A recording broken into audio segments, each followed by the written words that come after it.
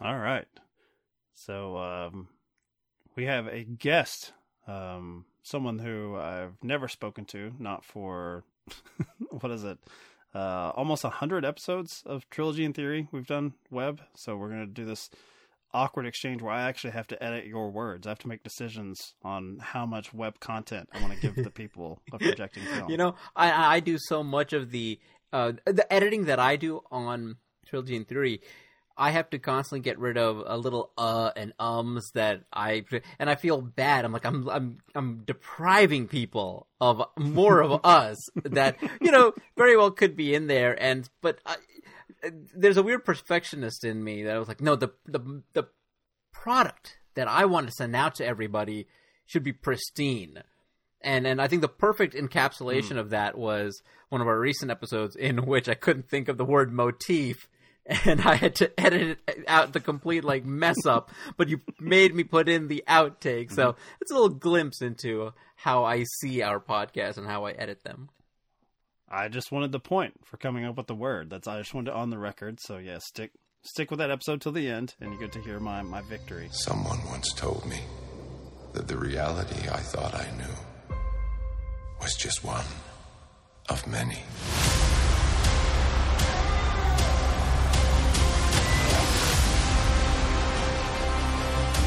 Be careful which path you travel down.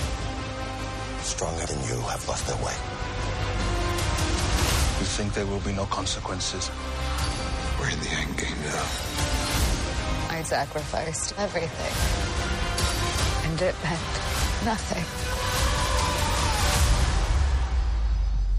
Oh, Strange. What have you done? I never meant for this to happen. You cannot control everything. You brought this on yourself. You break the rules and become a hero. I do it and I become the enemy. This doesn't seem fair.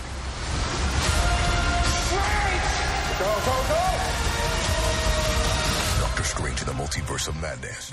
So I originally was going to just do something for Doctor Strange, which I don't really know why, because it's one of those things as a movie podcaster where you can make the assumption, I think rightfully so, like, well, everyone that's interested in listening to a movie podcast presumably watched Doctor Strange this weekend. The counterpoint to that is it means that everyone who's interested in movie podcasts probably already subscribes to 50 that will be covering that, so they're not going to be looking for anything new. So I don't know if this is a great, promotional tour for Trilogy in Theory. But the other side of this is we have another movie about the multiverse and Everything Everywhere All at Once, which is a hell of a title from A24, but they've managed to successfully, I think, cross over into the mainstream, at least from my sort of anecdotal experience and based on the financial numbers. I think it's going to end up being their biggest success. Very different takes on the multiverse, Web, and I know you're excited about Everything Everywhere. I don't know how you feel about Doctor Strange, so since, I can see all of the graphic novels behind you, all the collections and hardcovers, I know you're a big comic book guy, and if anyone listening to this has listened to Trilogy in Theory, they'll know that as well. But I never know how you're going to respond to, I guess, the Marvel Cinematic Universe proper. I'm not going to bring in DC because they're all over the place. But since the MCU has such a standard sort of style, no matter what filmmaker, I'm interested in your thoughts if you think that Sam Raimi was able to break out of that a little bit, if you enjoyed this adventure with Doctor Strange. And then we can go to all the nice things you want to say about the A24 joint. As a good, film Twitter user, you can you'll say nothing wrong about that film. So what were your thoughts on Doctor Strange and the multiverse of madness? I think that all MCU films, I go into them knowing that I'm going to enjoy them on some level. If it's just going to be even popcorn entertainment, it's just kind of like the expected result that I've got. It's like going to a fast food joint. You know what you're getting. And Very quickly, I got to the junk food. Yeah. This is the Doritos of cinema. Sam Raimi has been reduced to this. No. Well, here's the thing.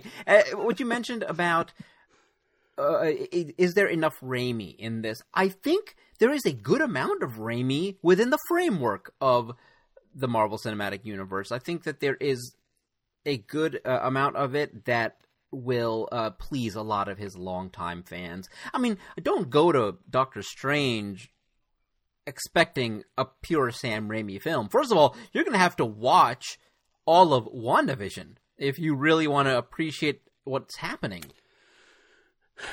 Man, okay, so I thought Doctor Strange 2 was decidedly okay. Okay to bad. Ooh. Which is, you know what? That's not... on Letterboxd, that would be like a 2.5 for me. Okay. I don't think that's outside of the MCU range for me, that I think most of them are okay to bad. The problem I had with probably the film on its own is...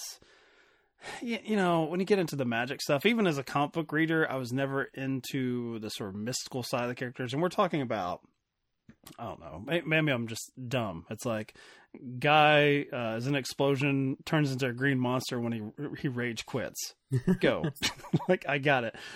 But I do get the sneaking suspicion that in this world of nonsense, that when we get into the Sorcerer Supreme, that it's like, I never have a firm grasp on what their powers are, what their deficiencies are. It just seems, and the film has got that in spades, it's just weird lights. It's a weird rave show that Doctor Strange is at with other magicians. And like, until someone falls down, I don't know how or why someone will win or lose the fight. I know that's probably a silly complaint, but you know, when the Hulk gets angry, he gets strong and he can't control himself.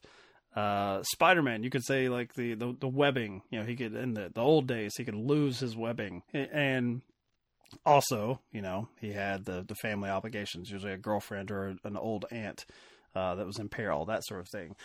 I have no idea when it comes to the Scarlet Witch, Doctor Strange, when there's a sequence early on where it looks like 1,000 Harry Potters suit up and have their little glow sticks in front of them. And then all of a sudden, Doctor Strange says she's going to get in their minds. And it's like, oh, so the glow sticks don't matter. Why didn't she do that to begin with? It is stupid because this is all spectacle. So don't think about it too much. But when you brought up WandaVision, I'd never seen WandaVision. I think I watched the first episode when it released. Shit. And I thought, oh, that's kind of that's a cute conceit. It's good. That's Disney Plus. Way to go. Clearly it didn't grab me enough to watch more than one episode. Even that I thought was good and fun. I'm like, all right, I enjoyed that. I don't need 8 hours of it. But for this, Friday night and Saturday morning, I just watched WandaVision as one really long movie. And you're absolutely right. Like this feels like the finale-ish to WandaVision. I don't know if I'm comfortable with that, Webb. I don't know if I'm like, this is already a big ask of the population, and now you have to watch like 8 hours of a streaming series. I was like, Jesus Christ, I have to watch like Falcon and Winter Soldier. Like I don't think so. I think I watched Black Widow and it was okay. But how much investment do they want me to have into their new streaming service? And Disney's answer would be, yeah, you need to watch all of it, of course. I think it's going to depend. I think this is. I think it's going to depend. Okay. Because with Falcon and Winter Soldier, at the end of Endgame, you know, you've got Anthony Mackie. Now he's Captain America. And Falcon and Winter Soldier at the beginning of the show, he's like, oh, I don't know if I am. And by the end of the show, he's like, yeah, I am. So I think that's... Thanks. We just had that out there. Yeah, I think it's very superfluous. WandaVision is actually kind of the conclusion of the Wanda character and her eventual demise. And I think that was... I don't think it needed to be 8 episodes. There's a lot of chuffa in those early episodes. But as a sitcom guy, I did enjoy, and I'm assuming you did too, their version of an 80s sitcom, the 90s. Now, it's clever for, you know, the first 5 minutes of each episode. You're like, man, they really nailed this. And then it's like, oh, we got to get into some bullshit about witches by the end of it. But, you know, I enjoyed that. I enjoyed that sort of time capsule element of our youth and pop culture. I did as well. Have you seen the Hawkeye show yet? Do I have to? I think you will. Yes, I think it's actually pretty good. I actually like that one a lot because I have a. That was their Christmas one, right? Yeah. I felt like that was there a holiday thing. Yeah. Okay. All right. And that one actually has things to do with the MCU because there are other characters coming in, and I dug that. Like I just recently went through Moon Knight, and I was just so tired of it, and so it's like I think it's going to depend. Ooh. On also the multiple personality disorder. I don't know how much Moon Knight. I've read one series that I really loved because Jeff Lemire wrote it, and I'm just a huge Jeff Lemire stan, and it was great. But doing multiple personality disorder on film is after Fight Club and a few of these other films. It's hard to not top them, but do them in any other different way. Okay, so here's a really great cheat that they found out. So the character Moon Knight has multiple personality disorder, and so the kind of the somber one, he blacks out, and then like a few seconds later, he's in a situation in which there's a bunch of people coming at him to attack him, and he's scared, right? And then he blacks out and wakes back up, and he's got like a knife in his hand, and everybody's dead around him. It's like, oh, that's kind of clever, but then they do it over and over to the point where like this is cinematically boring. So, anyhow, back to Doctor Strange. Your disorder does not make for an entertaining superhero. Not at all. I can't connect it anyway. I think it's going to depend on these shows, and I was really worried about. Well, worried. I was interested into seeing how Doctor Strange did in terms of the box office. And apparently it's shattering records, just like all the other Marvel films. So maybe people will commit to some of these television shows.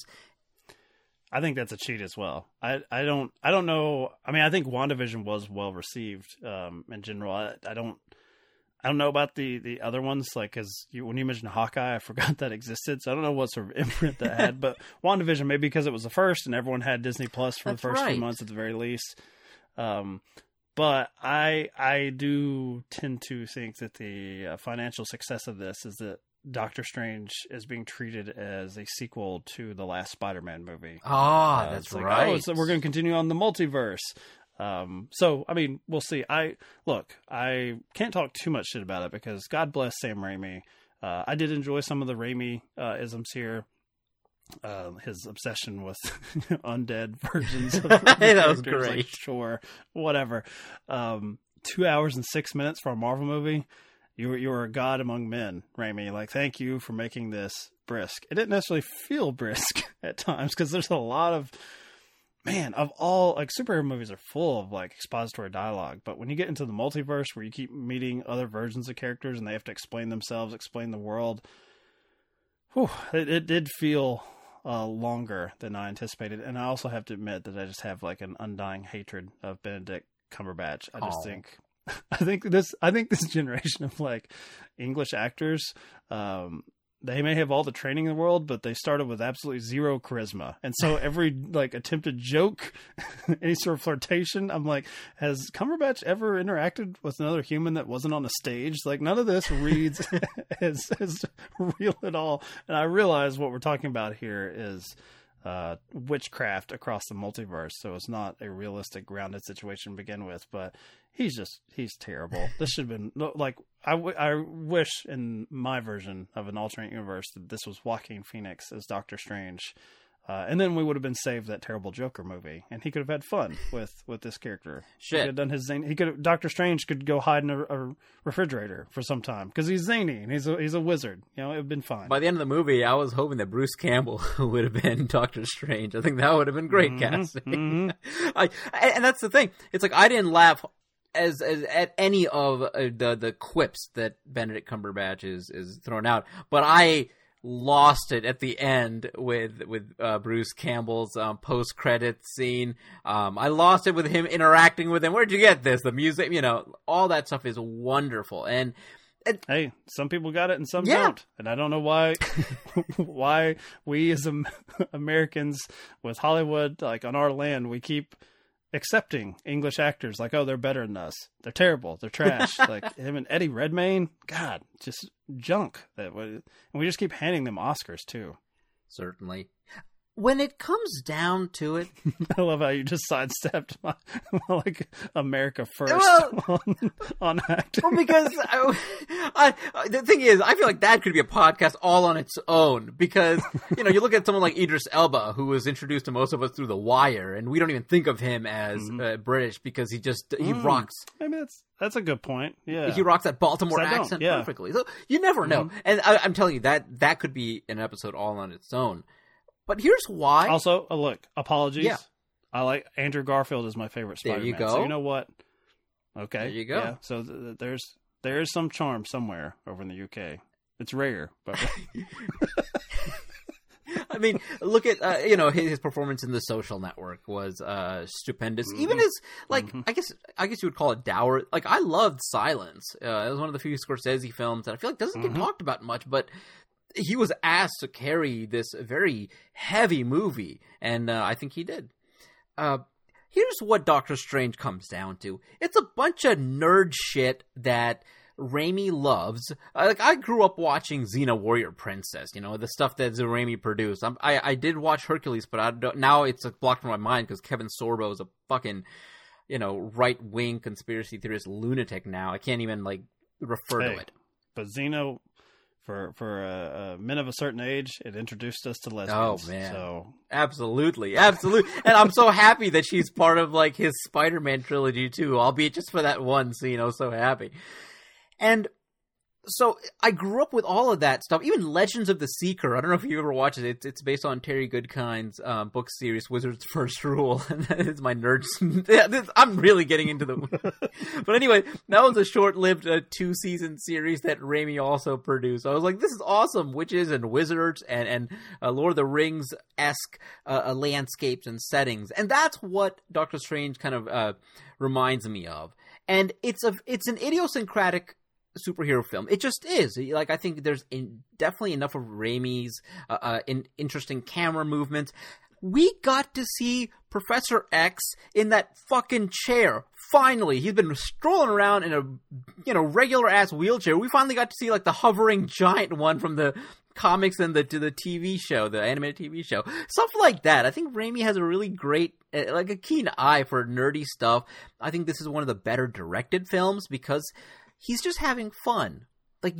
Sometimes when a film is well directed, I think you can just see it and you can see how much fun he's having. Granted, he's not as invested in it as maybe, one of his earlier work like Drag Me to Hell or any of his other ones where it's all him. I mean, he's definitely working within the parameters of what Marvel allows him to do, but I think he's having a ball. I really do. How do you compare this one to his work with Sony before there was an MCU? Because he was obviously working with parameters in the Spider-Man trilogy. Yes. How do you think this one fares? Granted, there's probably a lot more love for the Spider-Man character than Doctor Strange. Yeah. And those films in particular were huge as far as, they were the Marvel version of Batman 89 as far as this can actually cross over.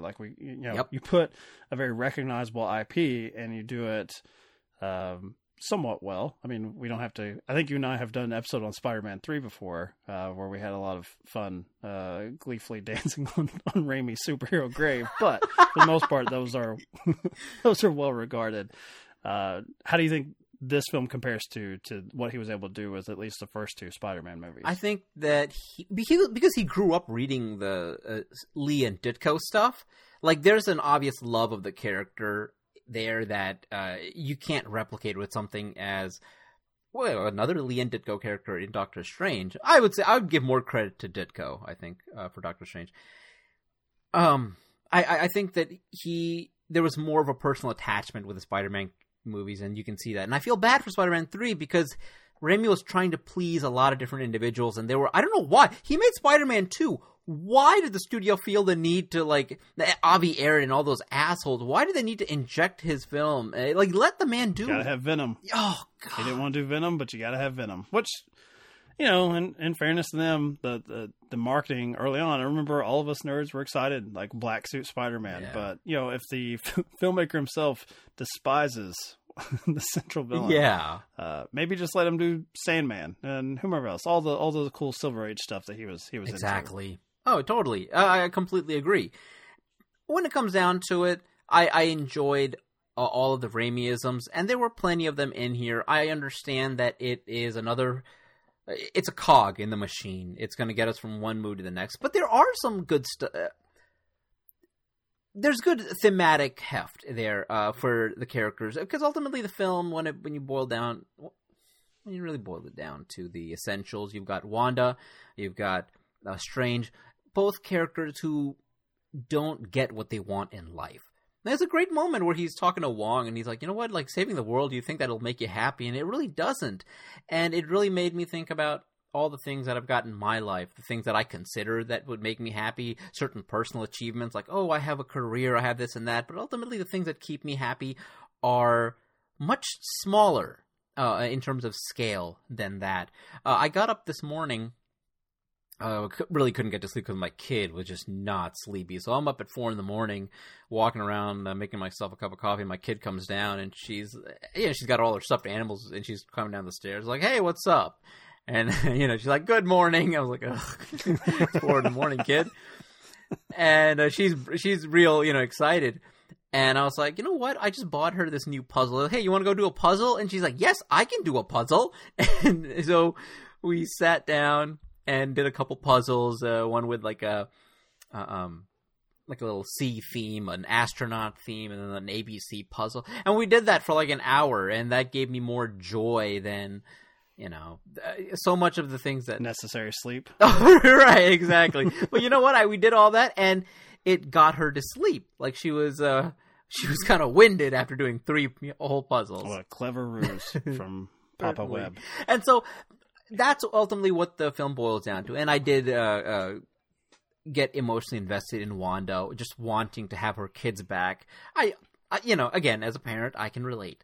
So and I, with 0 kids, hated it. I hated every bit of that because I kept thinking, where's Vision in this movie? I watched the fucking 8 hours of WandaVision, and that resolves as this like lost love story, and it's like, oh yeah, probably because through contractual obligations they couldn't afford or couldn't get a hold of Paul Bettany, so Vision doesn't exist in this this evil quest to find kids, not even in the nice part of the multiverse where everything's worked out. Right. Vision's at work or just whatever, it doesn't matter because I'm the mama lion now, and I have my 2 cubs. Here's my problem with it, Webb. I felt like it seemed resolved in WandaVision because that has to be its own thing. Mm-hmm. And then it's like 10 minutes into Doctor Strange 2, and she's like, actually, I've conspired with this devil magic, and it will grant me the kids that I created. And Doctor Strange multiple times like, you just made those kids up.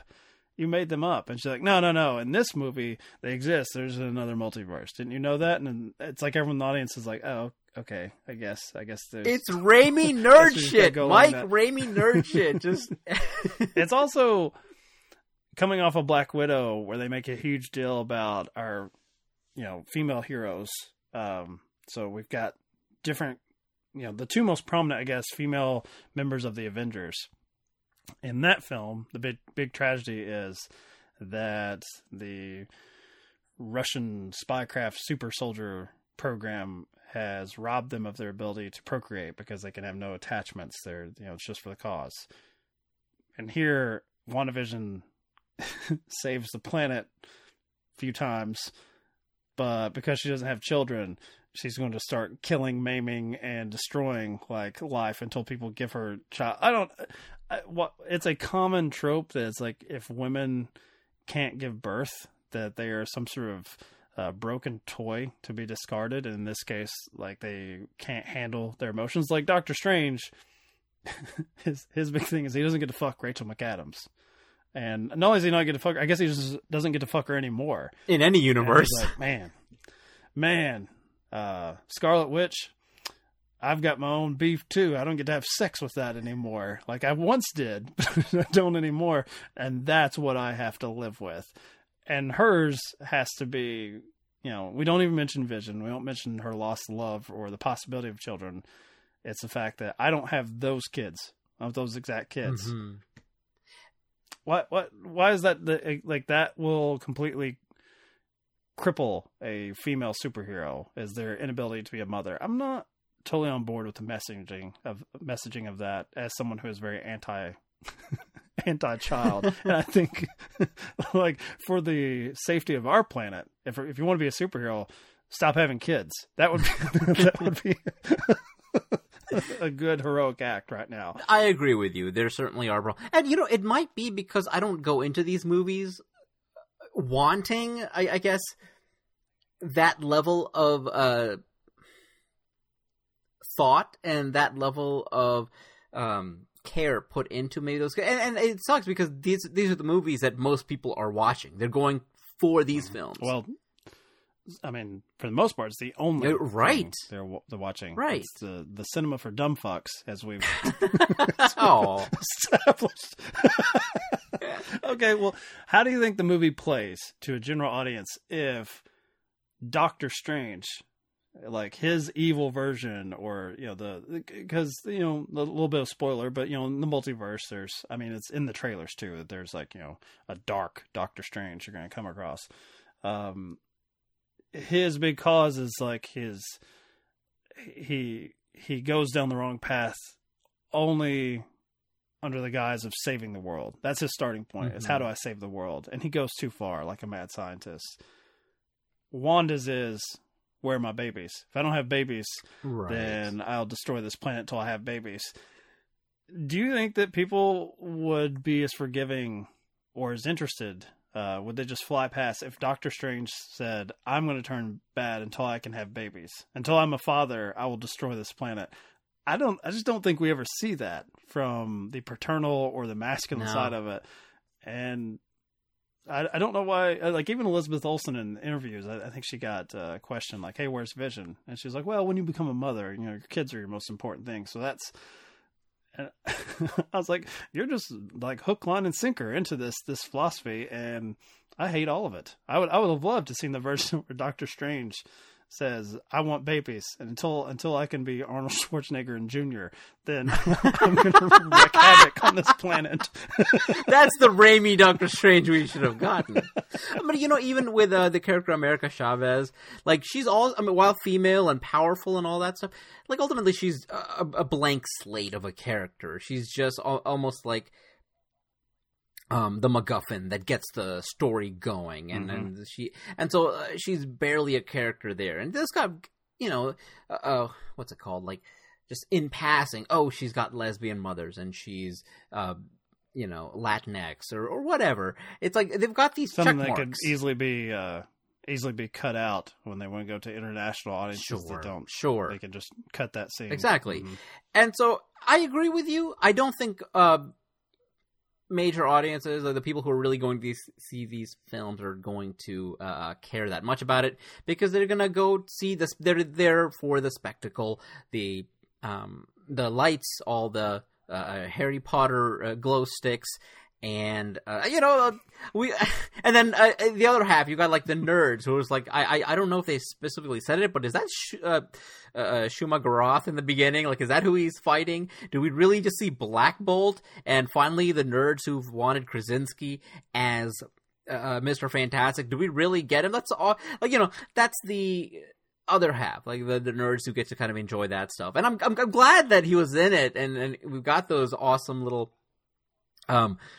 cameos, because Raimi's essentially trolling people like, oh, you like him? We're going to kill them all right now. Agent Carter, I've been wanting to. I love Agent Carter. I think it's a really cool concept, and I'm glad he was able to kill every single one of them. I don't foresee Krasinski to come back. I think it's just going to be a one-off thing here. Oh, really? I think so. That doesn't seem like the Marvel playbook at all. It's like, this has to tease another property that has to, 2 years in the making.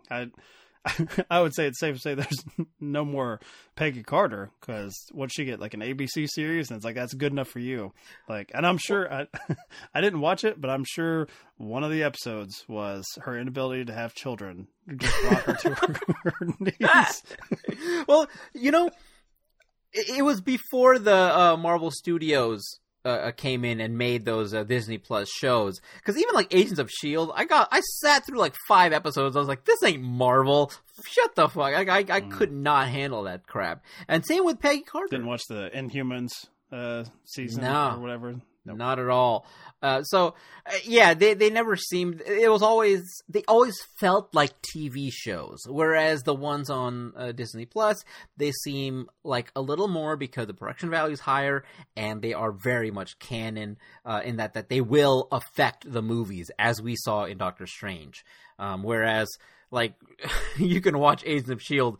and you really aren't missing much if you decide to skip them, because you can go move right on from one movie to the next. And especially with Peggy Carter TV show, because ultimately, they it all happened before, and so the continuity of the films, it all happens much after. So, it's all before her heroic act of accepting semen and her place in the world. That was, I'm telling you this, I will not let this go. Like, when She-Hulk comes out, it's probably going to be about, is she going to have a baby or not? Like, Jesus Christ.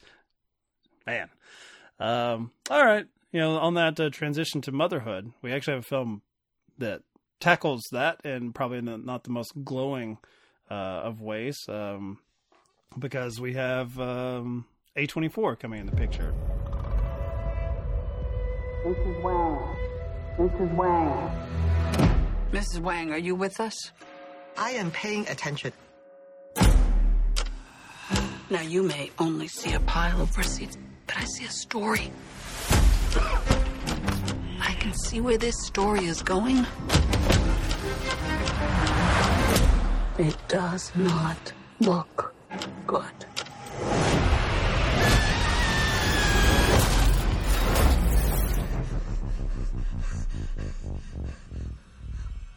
What's happening? Evelyn, I'm not your husband. I'm another version of him from another universe. I'm here because we need your help. Very busy today. No time to help you. Across the multiverse, I've seen thousands of Evelyns. You can access all their memories, their emotions, even their skills. There's a great evil spreading throughout the many verses. And you may be our only chance of stopping it. Don't make me fight you. I am really good. I don't believe you.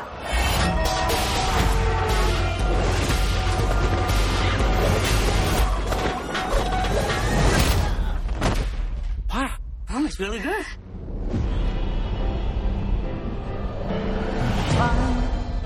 He's waiting in the wings. The universe He speaks of senseless things. is so much bigger Script is you and me. than you realize.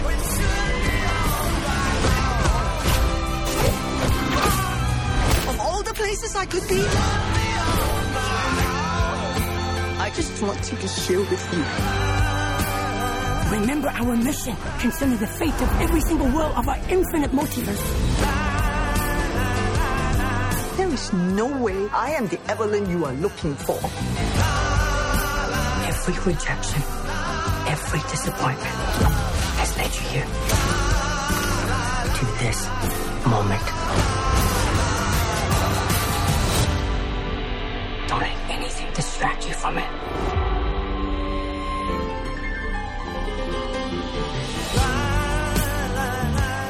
All right, well, for all of my complaints of Doctor Strange and the multiverse of madness, you did send me some texts of raving about everything everywhere all at once, and I think I responded, I thought it was okay. Yeah. So all of my talk about Marvel is the death of cinema, and then you can point to the financial and critical success of this recent release from I believe they are credited as the Daniels, the Dans. I still found myself thinking like, yeah, that was pretty good. I think it's quite a bit better now that I've seen Doctor Strange. I'm like, okay, so about a month ago, I didn't know what I was in for, especially in the summer movie season. But the main thing before we get into the sort of the more serious aspects of the film and the I guess grief one can have even in their own seemingly happy life, where you have people that truly do care about you. How you can still have those valid feelings of regret and sorrow about the path not taken. Before we get into all that, the multiverse is a lot more fun in this movie than in Doctor Strange. And that was my biggest takeaway from, you mentioned the cameos you get in Doctor Strange 2. But as far as exploring the different worlds, here's a dark world where Sad Strange has glorious beachfront property and a staircase to the heavens, but he's still sad because he can't fuck Rachel McAdams anymore, so that's consistent. And you have the lights, you go on red instead of green. Right. Like, they don't really explore the multiverse at all, other than introducing characters who presumably you've either seen before or it's a preview of a character, as in Mr. Fantastic, that you'll see in a movie down the line. Whereas Michelle Yeoh gets hot dog fingers, by God. Like, you get all sorts of shenanigans in this. So I now have to go to Letterboxd and bump this up at least a half star, because the multiverse is much better in this film. But you raved about this in our text message, that you were quasi kind of obsessed with it. So was that recency bias, like coming out of the theater, or is it stuck with you weeks later? Like, are you still as high on it as you were coming out? Still high on it, and watching Doctor Strange, like, it's not a knock against Doctor Strange, but like, the more as I continued watching Doctor Strange, I was reminded very much of Everything Everywhere All at Once, all the more, because you're right, it is having more fun with the multiverse, and to the point where I was like, oh, third eye in Doctor Strange, just like the third eye in Everything Everywhere All at Once. Once again, like, a symbolism of, like, in Hindu mythology, the third eye is a window into, like, of being good and having wisdom, of enlightenment. And so it's like the imagery used in Everything Everywhere All at Once is just so much more fun, where they're using, like, the googly eyes to do it. It's more inventive in the different multiverses. The multiverse where the universe where life wasn't able to be formed, and so they're just rocks. And they even have an animated sequence where there's, like, a universe where they're animated. So it's like, it's having way more fun with it. And ultimately, I think the issues that you're having with the female characters, hopefully they're resolved, because I think they are more dynamic in Everything Everywhere All at Once. And it, I think, starts with the cultural heritage aspect of it. In Asian cultures, right off the bat, when she is having that first initial flashback where she's first put into the multiverse, the Evelyn character, and what's the first thing that when she's born, her father's old, we're so sorry, it's a girl. And it kickstarts the character development right off the bat. And then you also have the progressive nature of these cultures and of the newer generation. How do we become better, more accepting, more tolerant of individuals as new information, new cultures, new lifestyles are presented to us? Like, we live in a time when the LGBTQ community has to fight these, terrible fights that I'm just like, it's frustrating to see why the whole concept of live and let live, even like at its basic, you don't have to celebrate it if you don't want to, but like, some of these things have nothing to do with you. I have no idea why these individuals crusade against, these lifestyles. And so, and it's interesting, isn't it? From the, particularly from the more libertarian side of the coin, which, really only extends to stay out of my business. Yeah. not yours. Also see, the Supreme Court's, upcoming decision as far as Roe v. Wade. Exactly. Yeah, it's bad times. That's why drink your Doctor Strange 2 medicine and try to not think about it. Everything to distract you from what's actually happening in the real world. That's why. Don't worry about the plot holes. It's witches and it's wizards, and it's all. But again, the nerd shit. The nerd shit will keep us going through all of this. You've got the passing of the relationship from one generation to the next. Evelyn has a turbulent relationship with her father, Gong Gong, I think, and she disobeyed him in this specific universe, and she went to go be with her husband and kind of abandoned her family. And because of those failings, I guess almost in her father's eyes, her current relationship with her daughter Joy is like just as fractured. Like she's really learned nothing from her own relationship, and she's passing that all down. And the title, Everything Everywhere All at Once, it's really what it is. It's an assault of wonderful themes and wonderful stories and these characters that it's hard for me to break down in just one. Like, as much as I want to keep talking about one specific theme that meant something to me, I'm constantly jumping all over the place because there's so much here. So everything from the relationship to the characters to how, even the information, there is a lot of exposition in this film. And there has to be. But the way that it's rolled out, it doesn't feel like, it's like, oh, we're just getting exposition. There's moments where you're getting information about the film and about the universe, and then it's interspliced with the rest of the really great filmmaking that's happening. Okay. Well, it helps when you have Jamie Lee Curtis badgering you, like, are you paying attention? Just jumping in.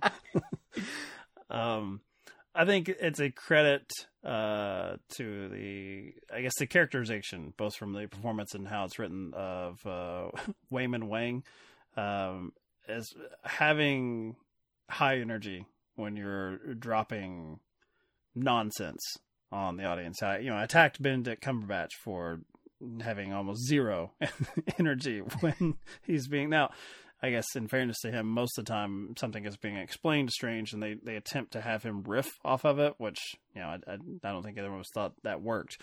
My biggest takeaway from it in comparison to something like Doctor Strange and the views on the multiverse there is that I think that this film, Everything Everywhere All at Once, has the courage where it wants to, like, most, I won't say it's a feel-good movie, but it's to pull at the heartstrings a little bit. It's definitely playing with your emotions, the sort of exuberance of life and the sorrow as well, and everything in between. There are glimpses of what Evelyn's life could have been, and from my view and everything we've gone through up to the point, I'm like, yeah, maybe that would have been better because you wouldn't have Jamie Lee Curtis like badgering you, and maybe in the hot dog fingers world, she just wants love, and she wants to give love and be loved, and it's like, so that world looks better. I'm thinking specifically of a sequence where it looks like financially our lead couple, things have turned out better for them. They've on the outside they're considered successful people, whereas in the what would it be, the 616, the Marvel jargon, the universe, the quote unquote normal universe, right, the one that we start with, they do not appear successful either financially. They have this laundromat business that is failing. That's where Jamie Lee Curtis comes into the picture, and the familial relationships are not good. They don't seem particularly close with their daughter, in particular the mother and daughter. There's something there. There's a combativeness that's there, and you already mentioned the father, who's just this hovering presence of disappointment. That he's the one that gets to witness that we live above a laundromat. We're not in good financial means here, and no one seems to really like each other, including the joyous husband, who I also think the film is brave enough that while he is maybe the most likable character, because he's the one that will lead you along to this world where we can fix things, like he's going to present like he's the quest giver. He's also kind of like annoying in a way that's like, if you can look at it from Evelyn's eyes, like I maybe that's my personal bias. Sometimes when I feel like things suck and everything's falling apart, I don't want someone to tell me like, no, it's going to be better because X, Y, and Z that may happen. I want you to be like, no, this fucking sucks, man. Like just for a second, just share the suckiness with me, right, and then we can move forward. But if you can't acknowledge the problem, then I don't want to hear your solutions. If you're just like blowing past it, it's just, I mentioned that Doctor Strange being only just over 2 hours. This is actually a longer movie, but the pacing, like, it feels so much faster. Like, it probably feels like a 90-minute movie, and it's like 220, because it is relentless to a point. I do think that probably where I started to fall off was towards the third act. They have to double and sort of triple back on some points, like in different versions of the characters. And I enjoyed the probably first 2 acts so much because it's just go, go, go. There's urgency, even though there's motivation, and it feels like the stakes are very high, and which is weird because every Marvel movie, every stake is super high, and it's for a while you get numb to it, and because everything everywhere is grounded, it feels much more drastic when things do get crazy. I think that might be why. Well, think how long we spend in that office complex where they go to meet Jamie Lee Curtis. That's most of the film. Yeah. And it doesn't feel that way. And Doctor Strange, we're in this. We're in the sad, strange universe. We're in the red light universe. We're in this, that. We cut back to Earth. We go to the temple, the Scarlet Witch temple. It feels like we're never moving forward. And this one, for the most part, the setting is exactly the same, but it feels like there's a relentless energy to it that are like, it's actually sort of similar. Did you see Swiss Army Man? I think that's the Daniels' previous film. I didn't, and now I'm going to have to go back and watch their other work. This is my introduction to these guys. It's similar in that regard, in that the location is, it's a very stationary movie. But it doesn't feel that way because of there's a little bit of a joyful sort of immaturity in their films. I mean, that, by God, that one, the plot, I'm sure on IMDb, it's about a man meeting a farting corpse. So, I mean, that played by Harry Potter, that sounds really abrasive, but they somehow managed to turn that in both films around to where you really want to hang out with these characters, including a farting corpse. I was just happy that you have some actors here on display that probably have not gotten the opportunity to play these type of richly comical and heroic roles that we see. I mean, obviously, Crouching Tiger, Hidden Dragon was a hit 20 years ago, like a rare crossover international hit. And I believe that Michelle was she in a Bond movie? I think she was. I believe Tomorrow Never Dies. Okay. But hey, I get a lot of those confused. She was also in Crazy Rich Asians, which, was a banger. And oh, is she the mom? The overbearing mother there? Exactly. And hey, she was in Last Christmas, which also very financially successful. So she's been on fire, baby. The shop owner, yeah. Yeah, there's a little bit of personal bias there from Webb, and it's not his fandom of Michelle Yeoh. Hey! That. No, she is wonderful, and this is her best work. And I love Crouching Tiger and a lot of the stuff that she's done. And this is the most. But Last Christmas. Well, I mean, what? Oscar snubs across the board, Mike. There's two things I wanted to really definitely touch upon, and one thing that you mentioned about feeling shitty.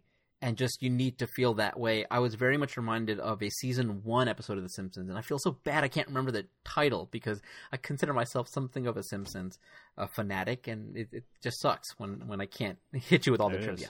This episode brought to you by Disney+. Continue, Webb. Go ahead. In the episode, it's a Lisa coming out party episode. It's the one where she's really highlighted. And she's not in a good mood, and she's feeling sad, and nobody in her family can figure out why. And specifically Marge is worried. She's like, I was a kid, and I when I get sad, I was told to just be happy. It doesn't matter. Put on a facade, go out there, pretend to be happy, and you'll be happy.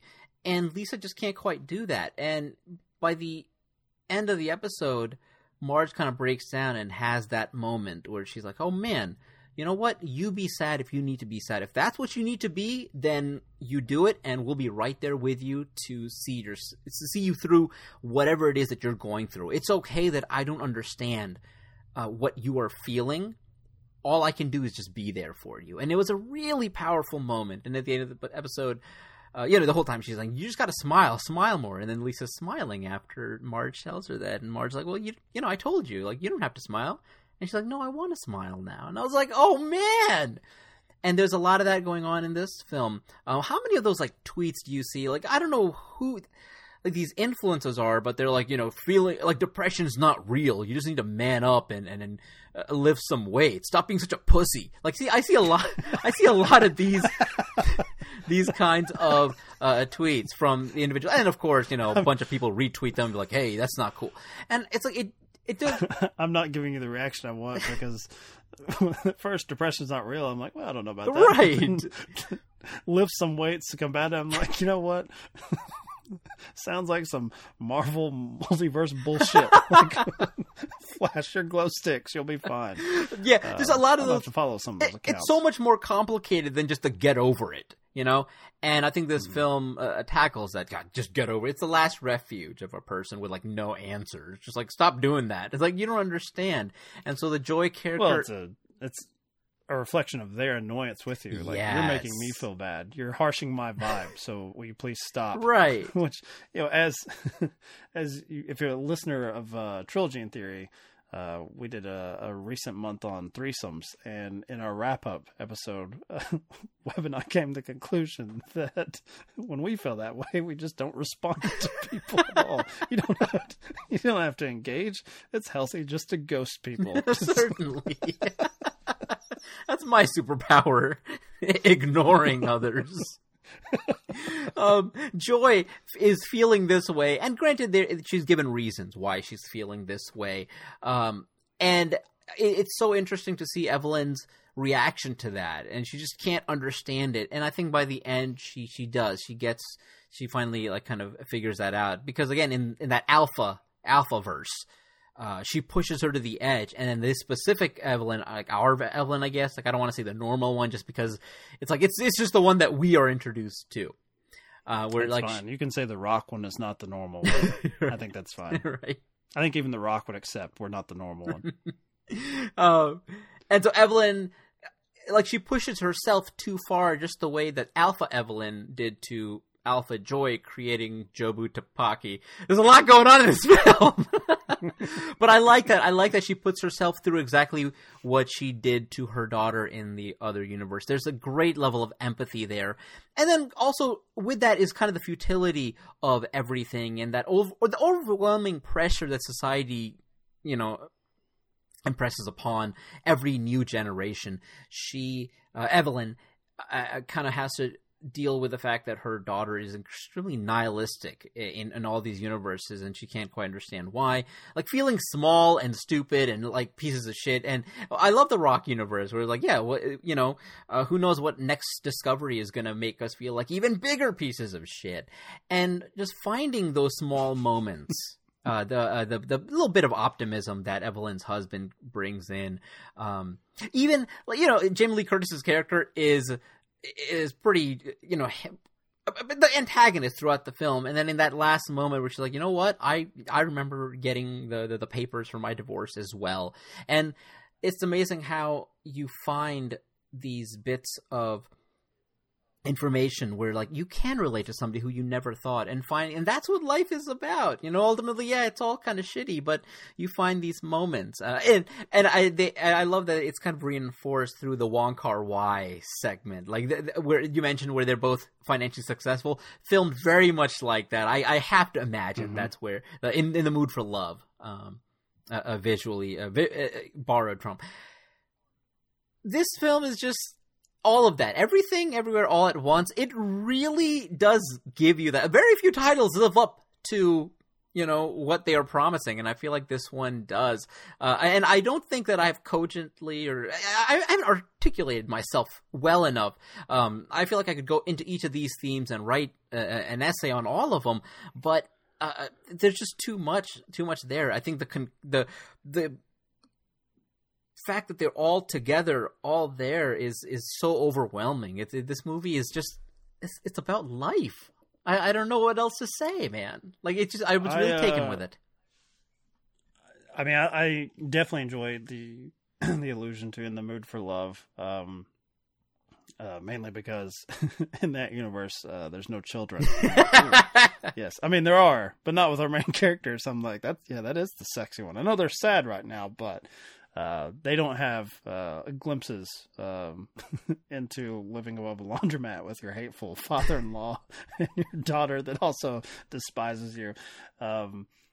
But I would put this more in the vein. This is probably like an out there comparison to Crazy Stupid Love.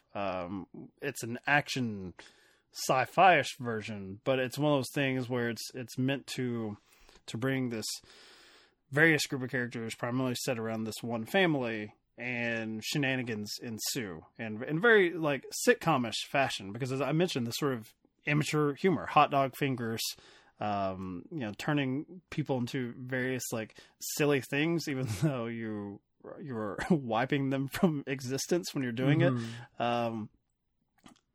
I think that it's one of those crowd pleasers. I don't know if it's not the normal crowd pleaser. Like when I mentioned Crazy Stupid Love, you have Ryan Gosling, Emma Stone, Julianne Moore, Steve Carell. It's all sort of like, oh, okay, yeah, we're supposed to go see that this weekend. That's the date movie. But I can only say anecdotally that the reaction, it was a packed crowd for this on Saturday matinee, which I did not expect. And being the people hater that I am, I was like, I don't go to an A24 movie to share it with other people. But the reaction that was had to it, I felt like people were, they were moved, they were laughing, they were thrilled by it. It's as close as you get to sort of like an old-fashioned like movie in that regard. That's probably why I go back to Crazy Stupid Love, which is over 10 years ago. I'm like, wow, even that feels like a relic of a time gone past. I will say though, and I have to admit that, and this is, I guess, a modest spoiler for Everything Everywhere All at Once. This conversation you and I have already had over text. When the butt play was introduced as a trigger for a power, I did feel some discomfort in my crowd. Like, ooh, we were with the hot dog fingers and we're with this mother-daughter relationship. We hope everything works out for them. But then when people are shoving things in their ass to trigger a Super Saiyan power, I could feel people like, some were tittering, like, do we laugh at this? Is this fucking serious? How are they going to go on with it? Yeah. Can you imagine if that segment wasn't censored?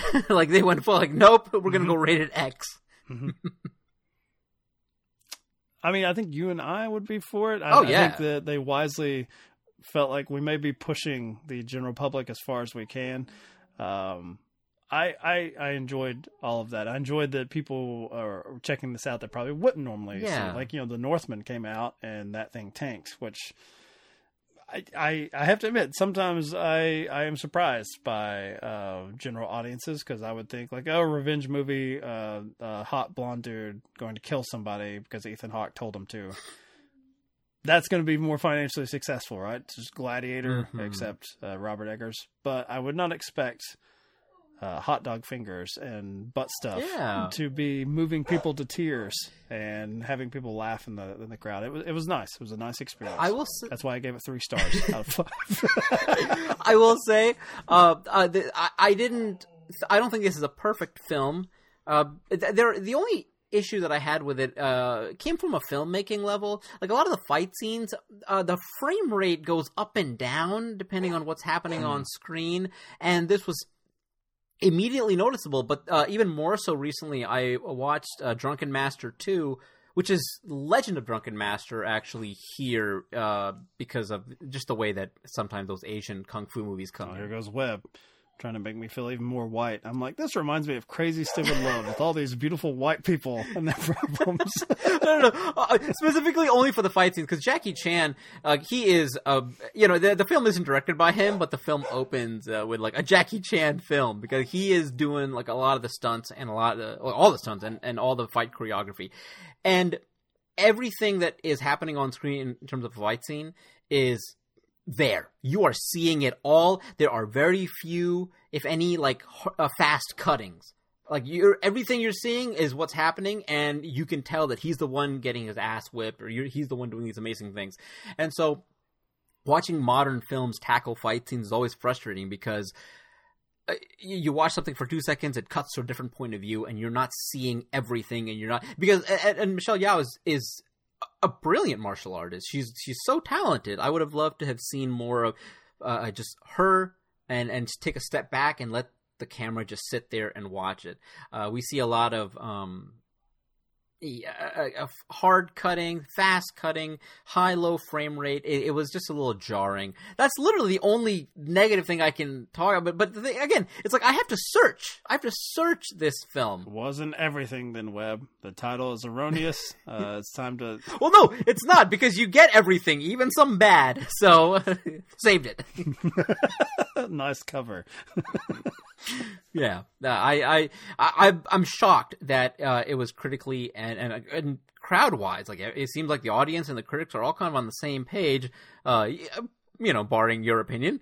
But for the most part, how about this? Everybody is reacting to this film fairly positively, on either mildly or very. I have not seen anything that's just like, this movie stunk, and here's why. I just haven't seen that, and I'm thrilled.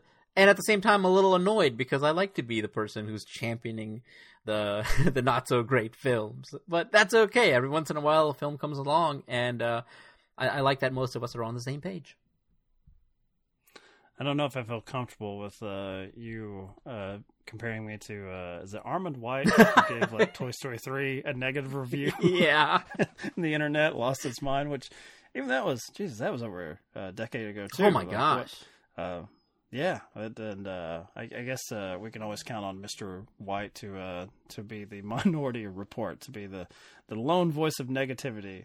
Although I think in fairness to him, I think he's the lone voice of positivity too. Do you remember there was a Hugh Jackman movie like with the punching robots? Real Steel. He was like building them with his son. That's sad that you knew that. He was a big fan of that movie. So he was a big fan of Joss Whedon's Justice League. So he thought it was the next best thing since sliced bread. And I love sliced bread, but I know that movie was no sliced bread. So yeah. Armand White. I mean, you know what? But I'm glad that he's there. We need. Sometimes we all need a good villain. So you can listen to me play the villain on Trilogy in Theory with Webb every Wednesday. I actually think when we record those, I think you're the villain more often than not. Really? I feel like I'm less likely to attack our trilogies, because I always want to say that no, we're geniuses every month. That you're the one that wants to question whether or not our trilogy is effective. So yeah, you can be the black hat to my white hat on that show. I'm the fly in the ointment. Glenn Close isn't that hot, or whatever it is that I'm thinking of that specific week. Handsome. That's what you said. Glenn Close is handsome.